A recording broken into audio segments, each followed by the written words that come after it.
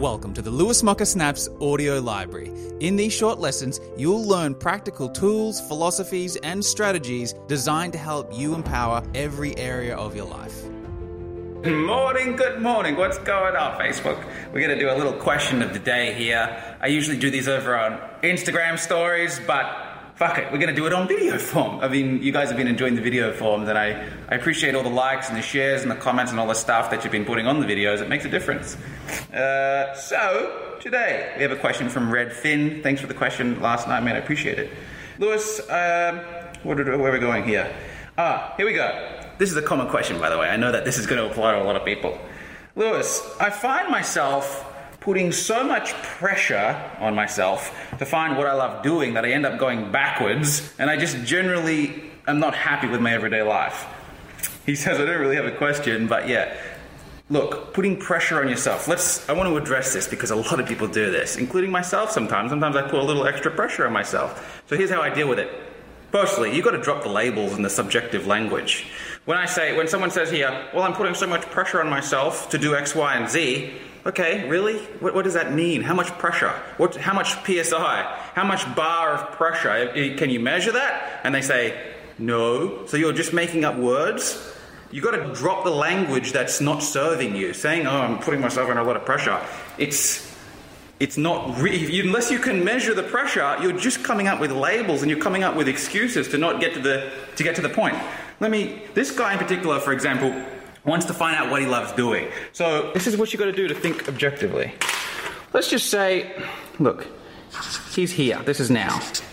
And he wants to get to some place here in the future where he knows what he loves, right? Knows what he loves. Now, future. Now, when he's going around in circles here, saying, oh, I'm putting myself under pressure, which you can't really measure or define, you're wasting energy using language like this. A better question to ask is, okay, what did I actually do? Did I read a book on finding out what I would love to do? Did I scroll through Facebook? Was I reading blog posts? Was I watching YouTube videos, motivational videos? Was I taking a course? Was I traveling? What was I doing? You want to write out what specifically you did, and then you want to say, did it get me the result that I want? What did I learn from it? What did I learn from it? What did I learn from it? Oh, I learned a few things. Even scrolling through Facebook. If this is your goal, finding out what you'd love to do, and you're scrolling through Facebook, you can learn something from that. Look, I like cats, I like dogs, I like the bloody kitten videos. You can find out a piece of the puzzle, because to get from where you are now to where you want to be in the future, if this line here is finding out what you want to do, what you love to do, it's not going to come in the whole thing is not going to come in one freaking package, one gift. It's a puzzle. It'll come in little chunks like this. And so every single day, your job is to just find another piece of the puzzle, and eventually over time you'll get there. So firstly, like I said, you want to stop using language that's not measurable. You're just using subjective, emotional language, and it's pulling you away from doing the process, from being objective and finding out what's working, what's not working. Secondly, you want to make sure you have some patience. To get from where you are now, to get to any goal in the future, it doesn't just come in one fucking thing that falls out of the sky. Usually it comes in steps, in lessons, in trials and tribulations, in little pieces of the puzzle, and you put them together over time, and then you start to get like this compounding effect, and then you start to bigger chunks, and then you realize, look, I started here, and now I'm here. So, what else was I going to say? I was going to say, every time that you're doing something, you want to find out what worked, what worked, and what didn't work. That didn't work. That was a silly strategy. And then you want to have more strategies. These are your strategies, by the way. But you want to list 50 to 100 strategies. You want to list 10, 15, 20 people. If your goal, whatever your goal is, you can get 50 to 100 strategies lined up. You can say, okay, well, you might ask the question, who does know what they love to do with their life? Who's written books on the topic? So these are your strategies. You just keep writing them down. You have 100 strategies to go through, and you do one. What did I get out of it? Yep, I got this, and no, I didn't get that. I figured out that I don't like that, and I do like that. Then you go to the next strategy, and you just keep doing the strategies. There's no wasting time talking about how much pressure you think you're putting yourself under. Is you're not getting the result. You want to have 100 strategies. You want to ask yourself, this is self-review, by the way. This is self-review. Asking today, what worked? What didn't work? If you do those, just ask yourself those questions every day, it'll make a massive difference in your journey. It'll make a massive difference to your life. So that's my little process. I mean, there's a few other steps that I could go into to make it even faster and even more efficient. But the gist of it is, drop the subjective language, the emotional language. A lot of people say, yeah, Lewis, this is just so hard. I'm like, what do you mean it's hard? What's the density of the thing that you're doing? Have you measured it? They're like, no, it just feels hard.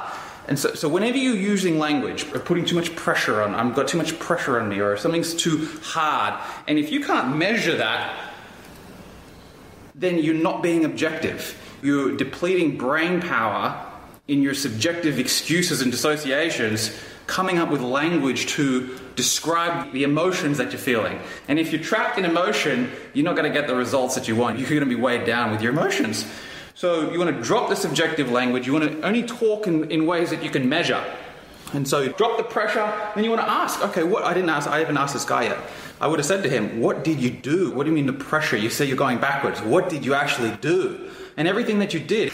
If you have a goal, by the way, and you fucking try something and it doesn't work, you're a step closer to the goal. A lot of people don't quite grasp that. When you try something and it doesn't work, well, you know what doesn't work. That actually puts you closer to the goal, because you can, through a process of elimination, eliminate that from the next day, from the next week of the things that you're going to do. So you want to cross off all the strategies. You want to have 100 different strategies to get you to the goal. And you want to cross them all, find out what worked, what didn't work. It's basic efficiency and effectiveness. And if you have the tenacity to cut through the emotional language and really authentically and objectively self-review yourself, you can just make little steps toward it, and eventually you'll get there. If you have patience, you'll get there. So I hope that sort of clears up the way, I think. You've got to be a master of self-review, and you've got to drop the subjective emotional language, and then you'll get what you want eventually. You just keep refining. This worked today, this didn't work today. I do it every single day. What worked today? What didn't work today? And every day you make little changes, and they stack up over a long time. They make a big difference.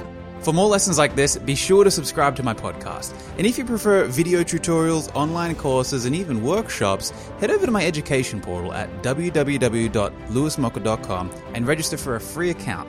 I really appreciate you listening to this brief lesson, and I look forward to seeing you in the next episode.